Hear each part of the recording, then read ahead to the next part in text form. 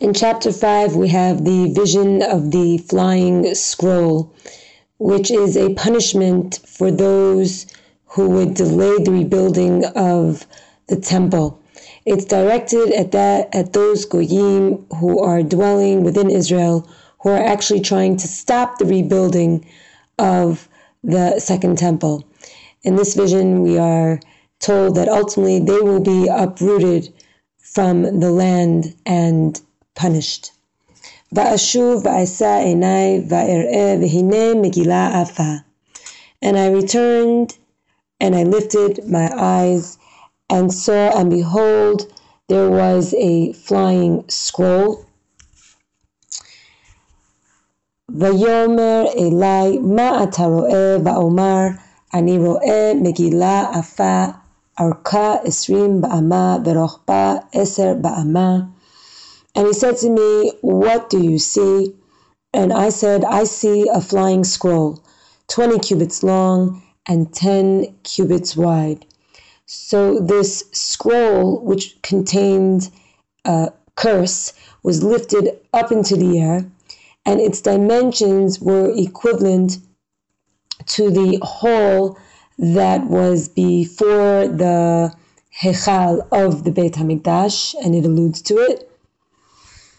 Vayomer elai zot ha'ala hayotzet al pnei kol haaretz ki kol hagonev mizeh kamoha nika v'kol hanishpa mizeh kamoha nika. And he said to me, "This is the curse that comes forth upon the face of the entire land. For whoever stole was cleared from such as this, and whoever swore was cleared from such as this." This oath, this curse, is again directed to anyone, anywhere, who is gonev, one who steals from the materials that were used in the building of the temple. As we know, there were consistent attempts to thwart the rebuilding of the second temple by stealing the actual building materials, as is explained elsewhere in Tanakh, in Sefer Ezra. Hotzeitiha me'um Adonai Tzebaot, uba'a el beit haganav, ve'el beit hanishpa bishmi lashaker, ve'laneh betoch beto, ve'chilato ve'et eitzav ve'et avanav. I have brought it forth, says God, and it shall come into the house of the thief and into the house of him that swears by my name falsely, and it shall lodge in the midst of his house and destroy him and his wood and his stones. God says, Hotzeitiha, he took out this curse from the storehouse of curses, as it were. And here we have a midah keneged midah, where because these enemies have sabotaged the rebuilding of the Beit HaMikdash, the house of God, so too that person's house will also be destroyed, the person who seeks to thwart the rebuilding of the Beit HaMikdash. Next we have, in the coming psukim, the vision of the ephah, the woman who is in the ephah, which is a big basket. Vayetze hamalach hadover bi vayomer elai sana einecha ure'eh ma hayotzet hazot. And the angel who was speaking to me came forward and he said to me, "Now lift up your eyes and see what this is that's coming forward." Vayetze, the angel returns to show Zechariah this next vision. Va'omar mahi, vayomer zot ha'efa hayotzet, vayomer zot einam bechol haaretz. And I said, "What is it?" And he said, "This is the ephah that is going forward." And he said, "This is the punishment for those whose eye gazes over the entire land." So again, Zechariah is unclear as to what this vision means. So he asks, Mahi, because he still didn't understand it. And as we said, the ephah is a basket. And Zot Einam, this is the punishment. This is the evil which will befall the saboteurs, those who are trying to destroy what is being built by the Shavei Tzion, the Jews who have returned from exile to rebuild the temple. And this will affect them b'chol ha'aretz, wherever they are. Vehine kikar oferet niset, vezot isha achat yoshevet betoch ha'efa. And behold, there was a kikar of lead that was being lifted. And this one woman was sitting in the midst of the ephah, of the basket. We see here in verse 7, V'hinei, it seems that as Zechariah got closer, he was able to see more details of this otherwise unclear vision.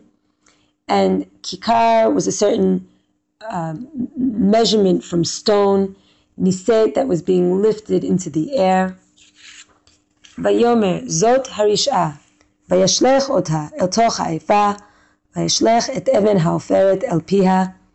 And he said, this is wickedness. And he cast her into the midst of the ephah, and he cast the lead weight into her mouth. Rish'ah here is the enemy of Yehudah. Vayashlech ota, the kikar was actually thrown into the mouth of Rish'ah to close up her mouth, and prevent her from prosecuting the Bonei Tzion, those who have returned to rebuild Yehudah and Yerushalayim. And in the last part of this vision, Va'isa einai va'ereh, vehine shtayim nashim yotzot, veruach bekanfehem, velahena knafayim kekanfei hachasida, vatisena et ha'efa ben ha'aretz uben hashamayim. And I lifted my eyes, and I saw, and behold, 2 women were coming forward with wind in their wings. And they had wings like the wings of the stork, and they lifted up the ephah between the earth and the heavens. The 2 women are angels in the form of women, symbolizing Shomron and Yerushalayim. They had wings that were long and spread out like a stork, which flies great distances.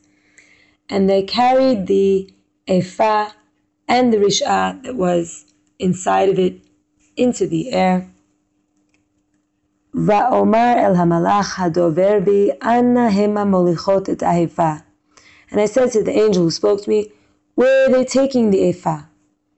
Vayomer elai, livnot la'bayit be'eretz shin'ar, vehuchan vehunicha sham al mechunata.